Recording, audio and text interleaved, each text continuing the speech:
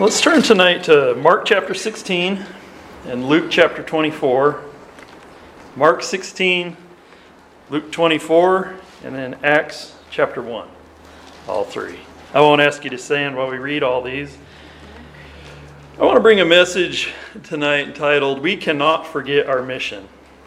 Before I get into the passage and the message, I just want to say, we all here tonight are aware that we're, in fact, living in the last days of the last days. Concerning what the Word of God has to say about the last days, we can easily see that we are at that point in time. Things are escalating and moving at a rapid pace toward the return of the Lord Jesus Christ. And I have to say that I've been saddened in the last year or two by what I see concerning the people of God losing sight of the mission Christ gave us to continue the mission that we are supposed to be doing until He comes back. We are getting distracted, even in Baptist churches, from the pulpit to the members, on exactly what it is that we are to be focused on. And it's because current events and an infatuation with the nation of Israel have caused many to forget what the Word of God has to say concerning Israel and concerning us and the church and what our job is in the church. I want to review tonight some of the things that Christ told us as a refresher going into this new year. This year is wrapping up, and as we look at going into the new year, it is important that we have a proper perspective on how we should be as Christians, what our attitude should be as Christians, and what our desire is as Christians. We do not really know what is ahead of us, do we? How many in 2019 knew that COVID was going to happen? Regardless of what you feel about COVID, did it not affect our world? Did it not change how things are done? Did it not really increase the speed with which governments can control people? And it was a catalyst in that regard, if nothing else. And then we wake up one day and we realize, Russia has invaded Ukraine. And then that started a whole trickle-down process. And then we wake up one day, or in the middle of the day, late in the day, and we realize that Hamas has gone in and killed 1,300 people and carried a bunch away captive. And since then, 20,000 Palestinians have been killed, and there's a war going on over there. And the whole Middle East is just a powder keg waiting to blow up. China is threatening to go after Taiwan and a lot of different things. And North Korea is still testing missiles like they've been doing for a long time. But in the last days, there's going to be wars and rumors of wars, and there's going to be pestilence, and there's going to be this, and there's going to be that. We cannot get distracted from the mission at hand. Yes. The mission, the point of my message tonight is the mission has not changed one bit since the Lord Jesus Christ gave us the Great Commission before He ascended back into heaven. And that was to preach the gospel to every creature. That's our job. Our job is not to get preoccupied with the politics and what is going on in the world. And so we need direction from the Word of God in a constantly shifting world. And so let's get focused back on what it is that we are supposed to be doing. Mark chapter 16 and verse 14 says, "Afterward he appeared unto the 11 as they sat at meat, and he upbraided them with their unbelief and hardness of heart, because they believed not them which had seen him after he was risen. And he said unto them," this is to the apostles that he was speaking, he says, "Go into all the world and preach the gospel," notice to who it's to every creature. Yes. "He that believeth and is baptized shall be saved, but he that believeth not shall be damned." And then turn over to Luke chapter 24 and verse 44. What I really wanted us to notice there was, go into all the world and preach the gospel to every creature. Every creature. Jew, Hindu, Islam, no matter what religious background people have, no matter what culture people have, no matter how backward some tribe is off somewhere, our goal in our mission is to preach the gospel to every creature. And in order to preach the gospel properly to every creature, you have to care about every creature. You need to have love for the lost. The gospel message as it's preached will be God can use us in spite of ourselves, but it needs to be done in love because we care about people regardless of what society and culture they are in. Now, Luke chapter 24 and verse 44. And he said unto them, These are the words which I spake unto you while I was yet with you, that all things must be fulfilled which are written in the law of Moses and in the prophets and in the Psalms concerning me. Then he opened their understanding that they might understand the Scriptures, and said unto them, Thus it is written, and thus it behooved Christ to suffer and to rise from the dead the third day. And then notice this, and that repentance and remission of sins should be preached in his name among who? Among all nations, beginning at Jerusalem. And ye are witnesses of these things, and behold, I send the promise of my Father upon you. But tarry ye in the city of Jerusalem until ye be endued with power from on high. And he led them out as far as to Bethany, and he lifted up his hands and blessed them. And it came to pass, while he blessed them, he was parted from them and carried up into heaven. And now let's turn over to Acts chapter 1. This is the same commission, the directive, the instruction, the command for us and them. It was the same, but it's said in different ways, and we see kind of a fuller picture of exactly what it is that he was saying. And of course, we're all familiar with what was given in Matthew chapter 28 as well. But let's look at Acts chapter 1 and verse 3. Because this really leads us into more of the perspective and the viewpoint that the people to whom he was giving it, their worldview and their viewpoint and what they were expecting, and how he was redirecting their focus.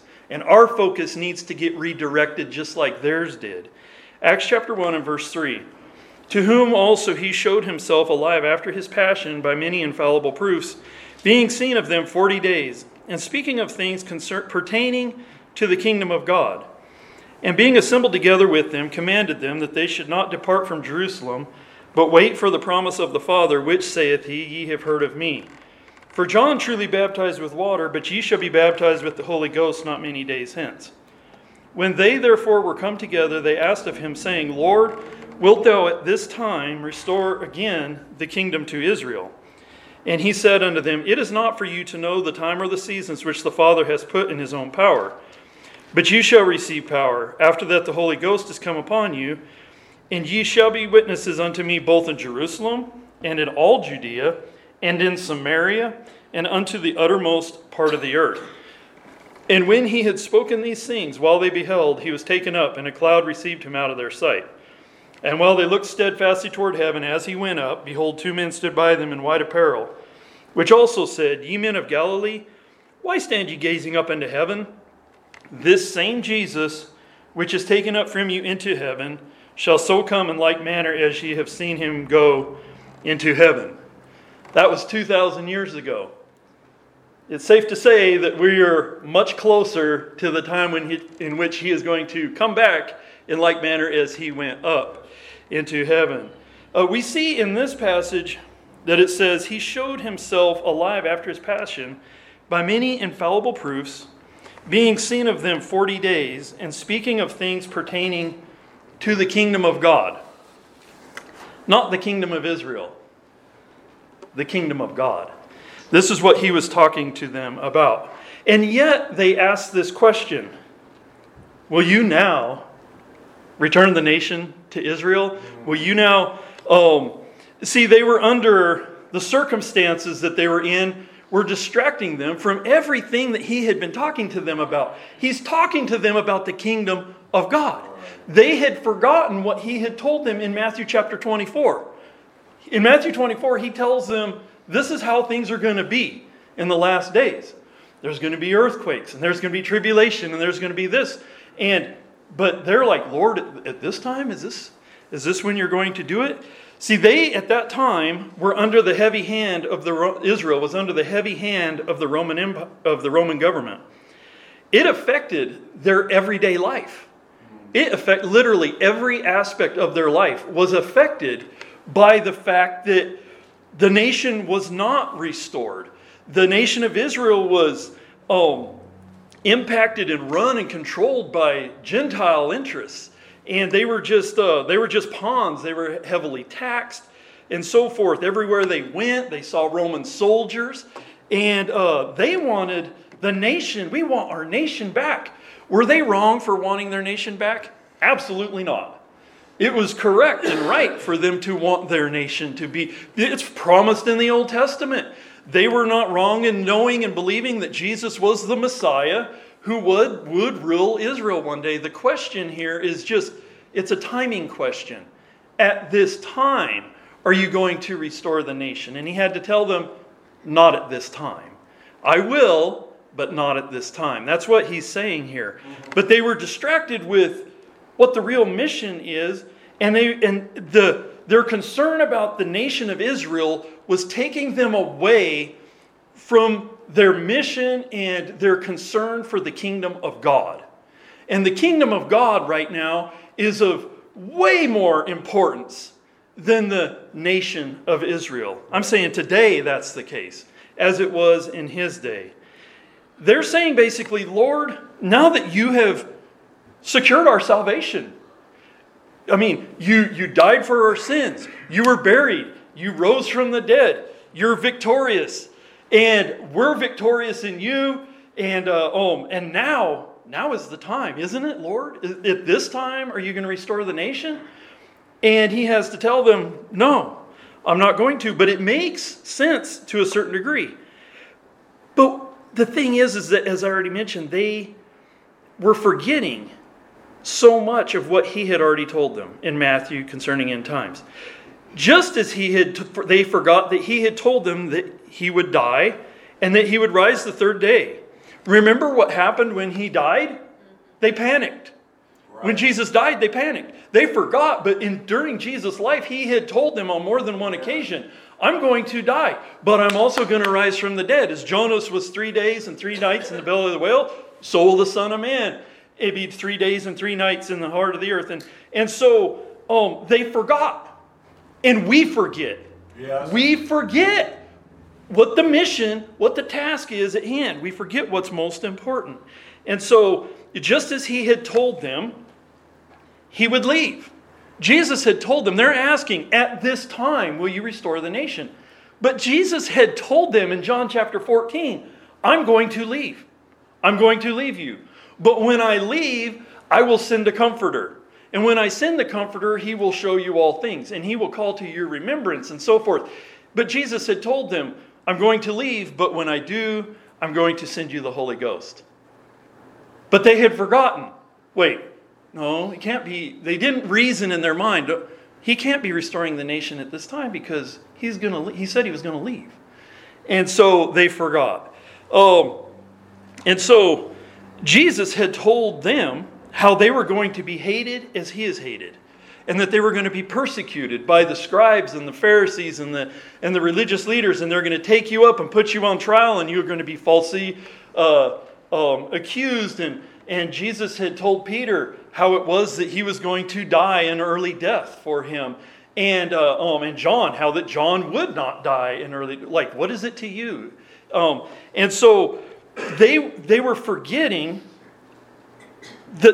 what he had told them. If Jesus was going to be the king of Israel, and he was going to restore the nation of Israel at that time, there's no way that they would be persecuted.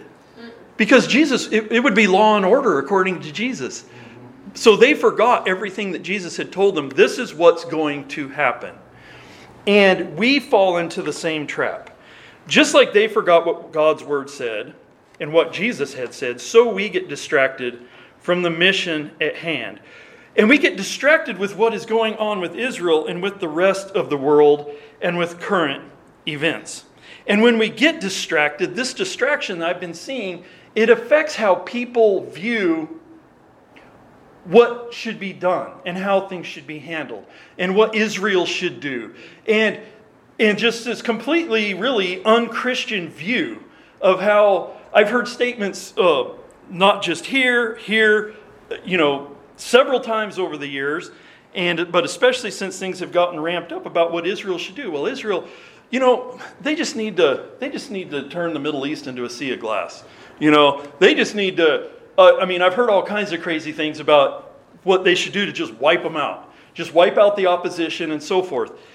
But the reality is that has absolutely nothing to do with what we would find in the Word of God about that. Does that sound like what Jesus just said, how we should be, about our desire should be for lost souls and going to every creature? And if we're praying for things to happen in the Middle East right now, what we should be doing is praying that God would send missionaries.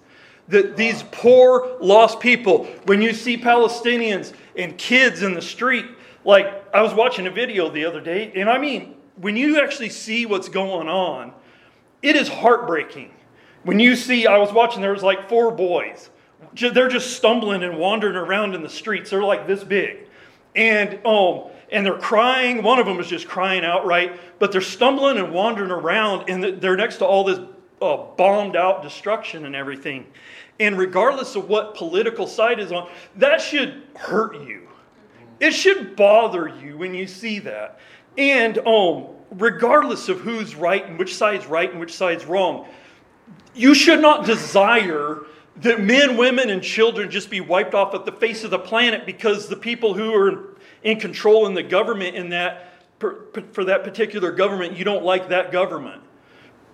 Just like in every government, listen, I'm going to go down a little rabbit hole, but just like in every aspect of history and every government there's ever been, there has never been 100% of the population that is in agreement with the government that's in control.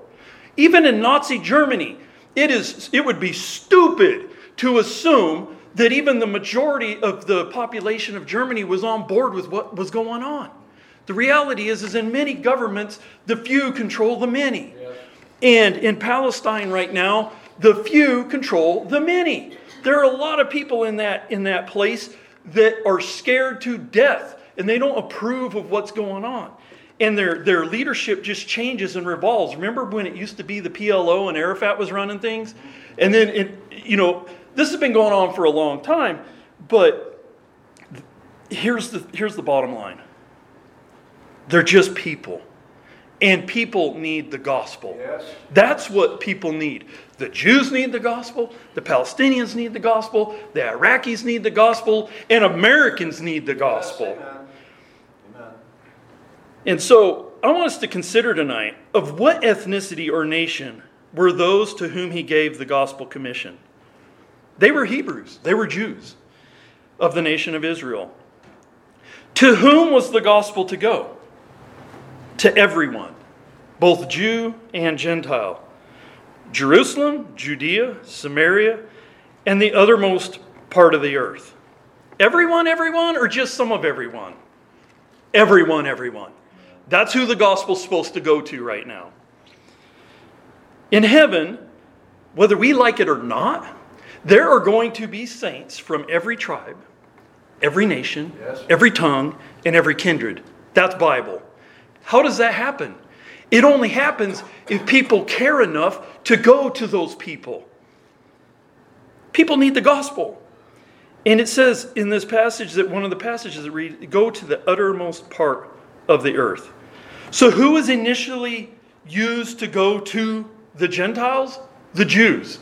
Did the Jews like the Romans? No, they didn't like them. They wanted their nation restored. They did not like the Romans. Did the Jews like the Syrians? No, they did not like the Syrians. Historically, the Syrians had done absolutely horrible things to the Jews throughout the years. Did the Jews like the Egyptians? What's the historical relationship between Egypt and Israel? No, there wasn't much love there. In fact, who did the Jews like? Nobody. The Jews thought everybody was dogs. What about the Samaritans? In their mind, what about those half-breeds over there? Those people in Samaria? They really didn't like them. Yeah, that's right. The people of Samaria were living in a situation which is similar to Gaza and the West Bank. There literally was a section of Israel, and we know this from John chapter 4, when Jesus dealt with the woman of Samaria.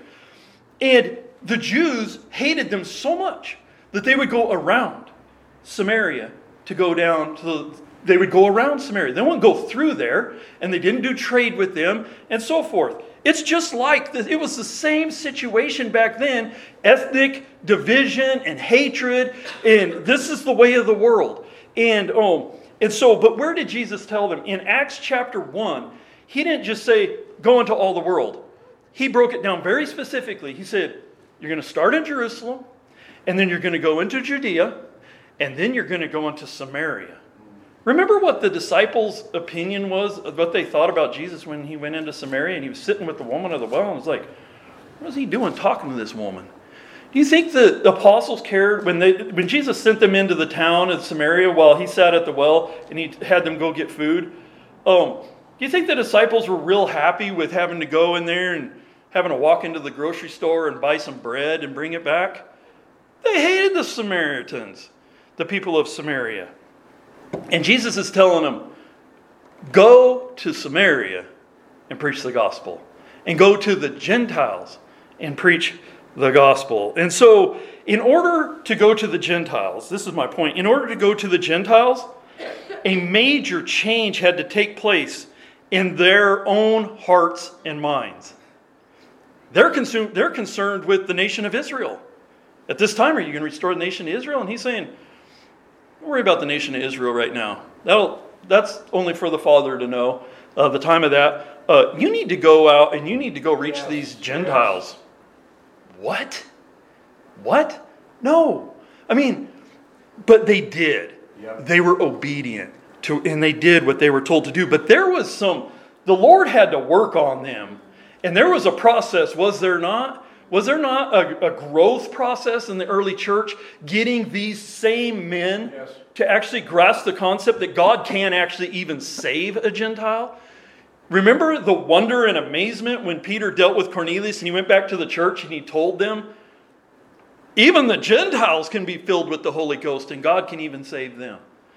And so a major change had to take place. Paul was a former Pharisee, a Hebrew of the Hebrews, and he was the apostle to the Gentiles. And he said this in Romans 1. I know you know this verse. For I am not ashamed of the gospel of Christ, for it is the power of God unto salvation to everyone that believeth, to the Jew first and also to the Greek. In Acts chapter 17, this same former Pharisee said this, that God hath made of one blood all nations of men for to dwell on the face of the earth, and hath determined the times before appointed in the bounds of their habitation, that they should seek the Lord, if haply they might feel after him and find him, though he be not far from every one of us. He was preaching this in Athens on Mars Hill. For in him we live and move and have our being, as certain of your own poets have said, for we are also his offspring. And so he says, God has made of one blood all nations of men to dwell on the face of the earth. And then in verse 30, he continues, God now commandeth all men everywhere to repent, because there is appointed a day in the which he will judge the world in righteousness by that man whom he hath ordained, whereof he hath given assurance unto all men, in that he has raised him from the dead. See, during the age in which we are living in, and has been for the last 2,000 years, there is not, I don't care if it's in the Middle East, I don't care if it's in the Philippines or in China or in America, there is not one group of people that God has kicked to the curb and said, I'll save everybody but that one. And you might be thinking, well, what about the passage in Romans that quotes Malachi that says, Jacob have I loved, but Esau have I hated? The descendants of Esau, that's not the people that are over there right now. The Edomites, they ceased to exist 400 years before Christ ever came. And so the wonderful thing and the contrast between Jacob, and Esau is that when Israel came out of captivity, God allowed the temple to be rebuilt, the walls to be built around Jerusalem. But if we go to Malachi, go ahead and go to Malachi. Malachi, this is just off the notes or outside my notes, but go to Malachi.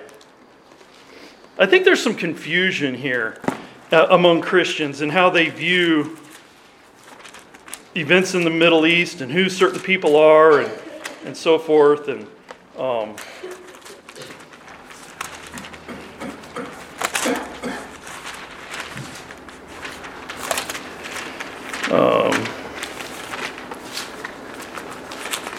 get there here. This is why I print everything. Here we go. All right. Verse 1 of chapter 1. The burden of the word of the Lord to Israel by Malachi. And this is to Israel. I have loved you, saith the Lord. Yet you say, wherein hast thou loved us? Was not Esau Jacob's brother, saith the Lord? Yet I loved Jacob. And I hated Esau, and laid his mountains and his heritage waste for the dragons of the wilderness. Whereas Edom saith, we are impoverished, but we will return. These are the descendants of Esau. We are going to return, and we will build the desolate places. Thus saith the Lord of hosts, they shall build, but I will throw down. They shall call them the border of wickedness, and the people against whom the Lord hath indignation forever. And your eyes shall see, and you shall say, the Lord will be magnified from the border of Israel. One of the wonderful things about the promises of God is He keeps His promises, and His promise was to Israel, not to Edom. And they were not rebuilt. They were destroyed. And Israel, in spite of everything that has happened to them, they're still here. Yeah. And they're gonna be here. And the Lord is going to save His people. But things are not going to work out like I think a lot of people think they might. It's sad, but the reality is that they are going to go through some horrible times. The nation of Israel at this time, they hate Jesus as much as Islam. They do. They hate Jesus. And they don't want to have anything to do with the Lord Jesus Christ. It's like, well, but they have the same God they have the same God we do. You know, they have the same God of the Old Testament and everything. Listen, I don't care if you do not have Jesus Christ, you do not have God. Right. Yes. And that was the whole problem. Remember the passage last week that I was preaching from about when Jesus told the Pharisees, "You're of your father the devil." Well, but they were Jews. Did you know that the main Jewish aspect of the Jewish religion, their main belief system of Judaism is the teachings of the Pharisees. The Sadducees don't exist anymore. It's the Pharisees. And that's their system. That's what they believe in, is what Jesus was fighting against when He was here. And then they are going to follow after the Antichrist. They're going to accept a false Messiah because they hate Jesus so much that when they see a chance to believe in a Messiah who's going to solve all their problems, they're going to follow after Him. And then the Antichrist is going to turn on them. And so, no matter what, there is not anything that you or I can come up with as a good solution for, this is what Israel needs to do.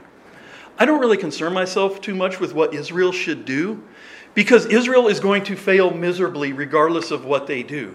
Because they have rejected the Lord Jesus Christ. And there's a time coming that's called Jacob's trouble. But God is going to come, and God is going to keep His promises. And the Lord loves His people, and He does have a remnant among them, even of saved people. And we'll get into that in just a little bit. But we need to be careful that we are not getting too distracted. Remember what...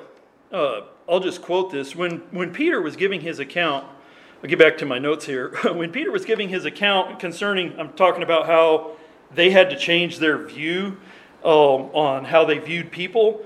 When he was giving his account concerning the salvation of Cornelius, who was the Roman officer that I referred to a moment ago, he gives this statement to the church in Jerusalem, and he said unto them, "Ye know how that it is an awful thing for a man that is a Jew to keep company, or to come into one of another nation.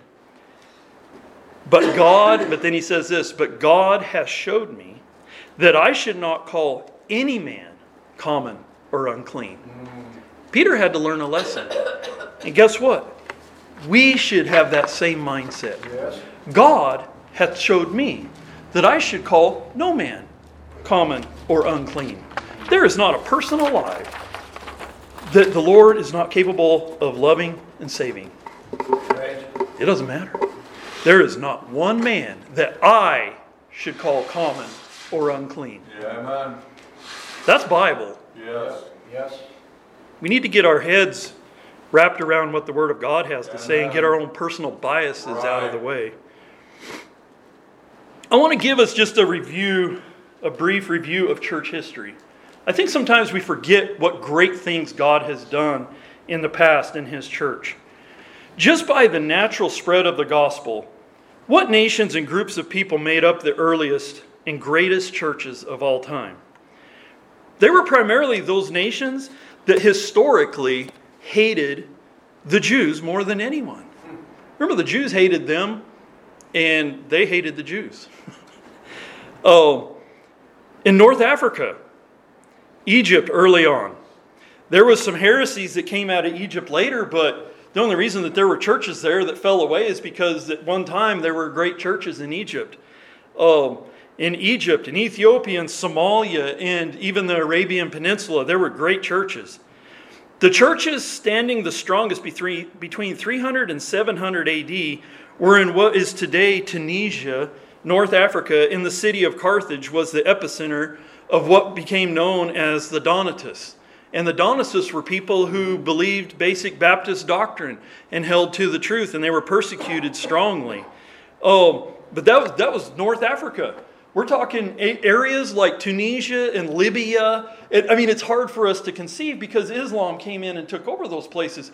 But these were the strong places where people stood for the truth and died for the truth, was in Africa. And it went on down south deeper into Africa. It's hard for us to know exactly how far the gospel went.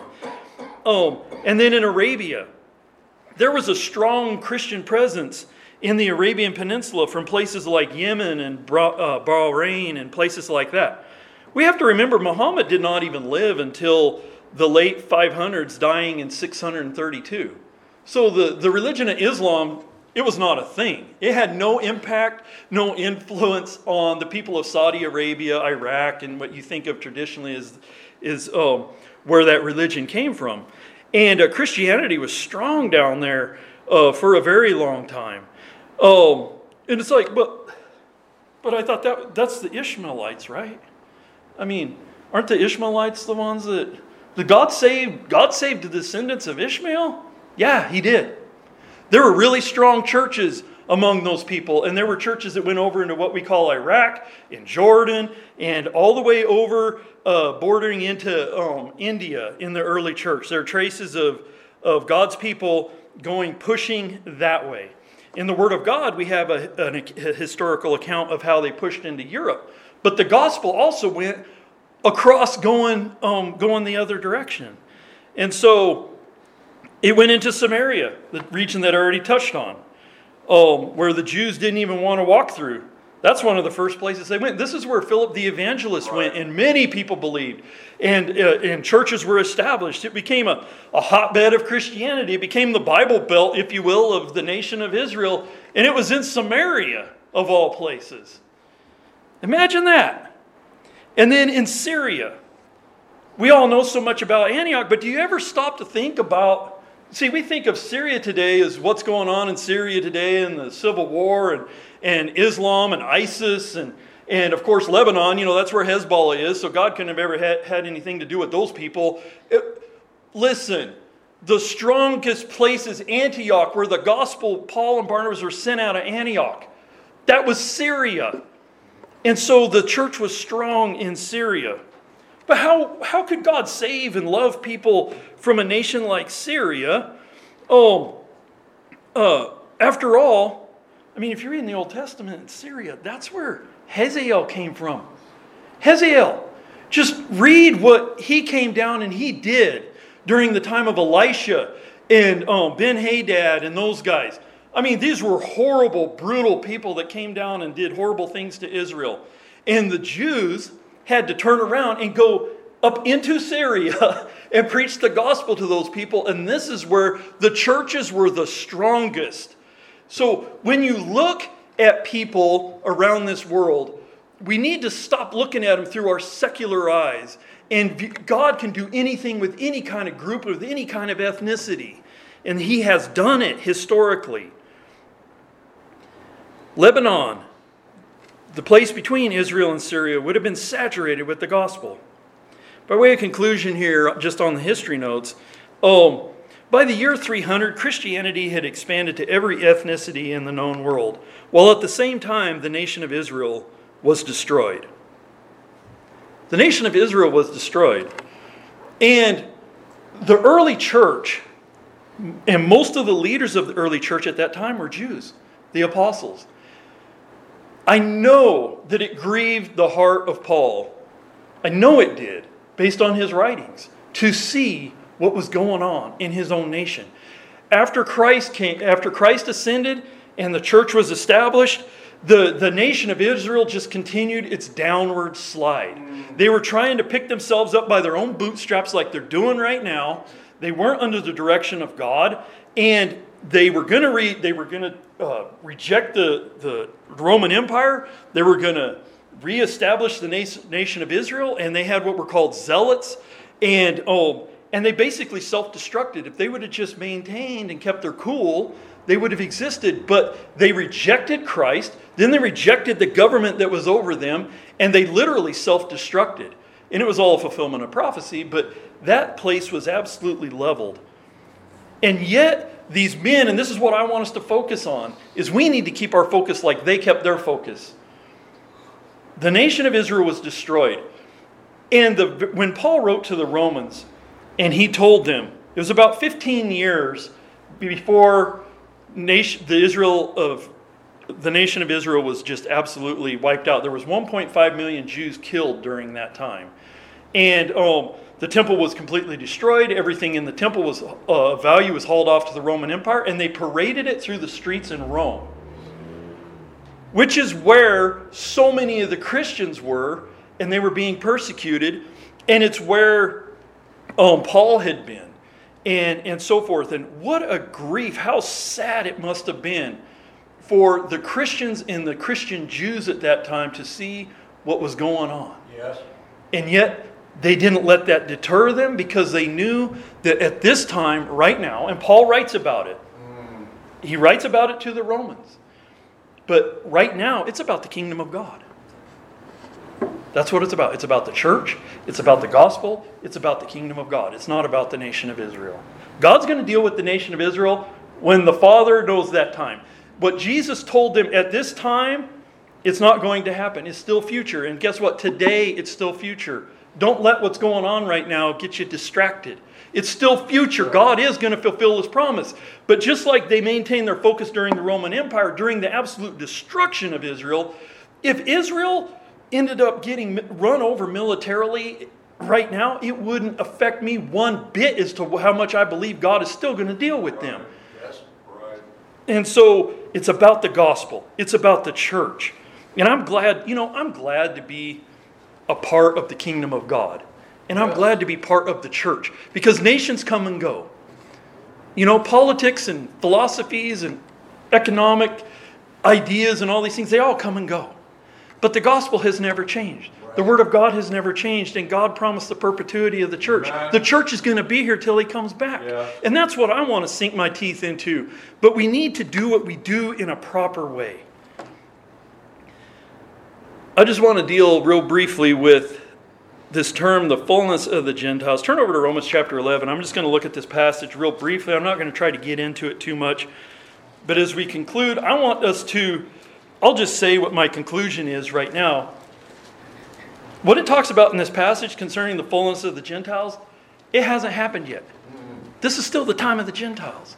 Yes. And so this is what we would call the church age. God will keep His promise, but we are in the same age as the apostles were when they were given the Great Commission. Nothing has changed. The Great Commission was given while the nation of Israel still existed, and then it was destroyed, and all this time has gone by, and now the nation of Israel is a nation again, and nothing has changed. Nothing has changed concerning our mission. It's the same exact mission. We just keep on going. Romans chapter 11, verse 1 says, I say then, and remember, he's writing to the Romans. He says, I say then, hath God cast away His people? God forbid. That's wonderful. God forbid. For I also am an Israelite of the seed of Abraham of the tribe of Benjamin. God hath not cast away His people which He foreknew. I'm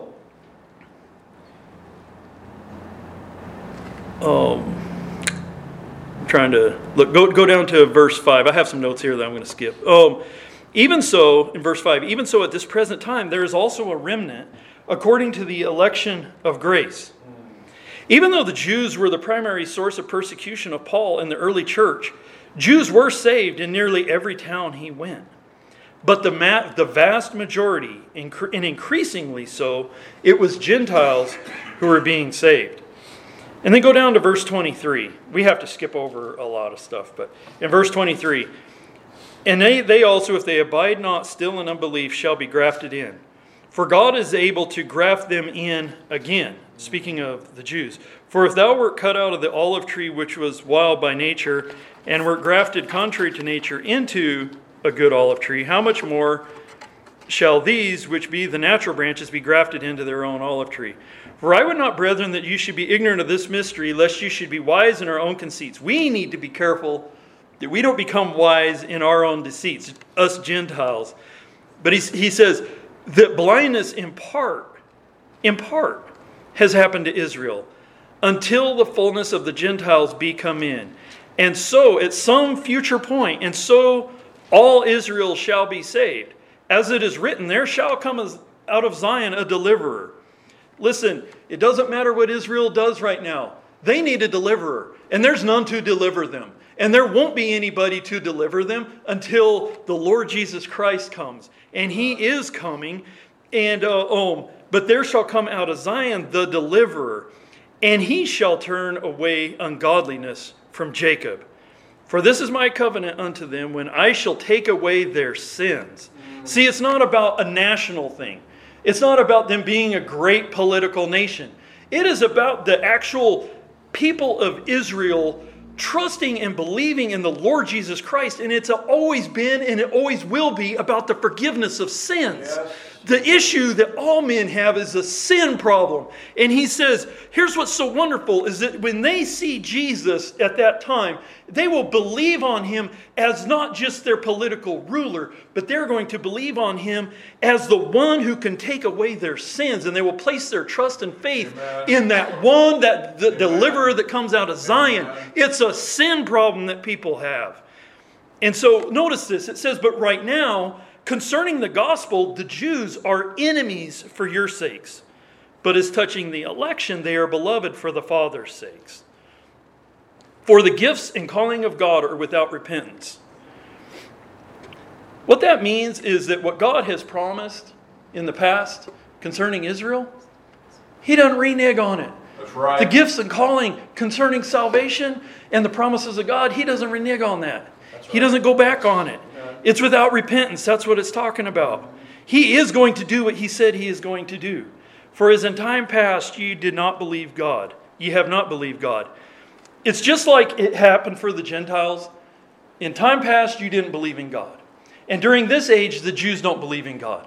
But there's coming a time in which they will. And he says, in time past, you in time past believed not God, yet have now obtained mercy through their unbelief. Even so have these also not believed, that through your mercy they may have obtained mercy. For God hath concluded them all in unbelief, that He might have mercy upon all. This is not an easy passage to understand, but the main gist that I want to get out of it is that God is going to fulfill His promises. Amen. But it's not going to take place how we think it should take place, or what Israel does militarily, or how they treat the people who are around them. There is nothing that they can do that is going to prevent the judgment of God coming against that nation. But He will save them. He will keep His promises. And the most beautiful promise that He's keeping is that He is going to forgive them of their sins. Yes. And this is the message that all of the world needs to have. Yes.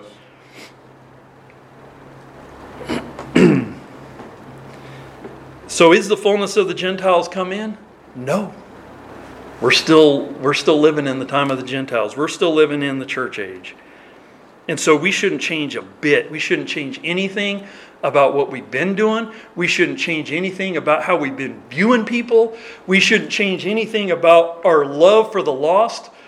We don't let current events and politics and everything change how we treat other people. People need the gospel. Yes. So, how do I feel? I feel you should feel this way. I can rest easy at night, knowing that we are fulfilling the will of God if the preaching of the gospel is our primary concern. If the preaching of the gospel, and if you sharing the gospel with your neighbor If you loving your enemies and blessing them that curse you is your primary purpose so that they might have opportunity to hear the gospel, you can rest easy at night knowing I'm doing what the Lord wants me to do. He put you here on this earth to be a witness. And so when we support the work of the church and the spread of the gospel, we can know it is money well spent. We don't have to worry about whether or not, man, I don't know if I should have given that much. But you know what? If you give to some cause, some parachurch organization, or some charitable group you saw on Fox News that's supporting Israel right now, I don't know if that's money well spent. I think I might actually be just throwing my money away because their future isn't too bright right now. But if I put my time and energy and money and whatever it is that I can, my time, I put it into the church and the furtherance of the gospel and fulfilling the Great Commission, I'm doing exactly what God wants me to do. And if I care about lost people and I care about souls, I'm doing what God wants me to do, and I'm going to rest easy at night. Amen. We must continue on till our last breath, and the Lord calls us home, carrying out the task He gave us to do. And the task He gave us to do is found in the passages that we began. Go into all the world and preach the gospel to every creature.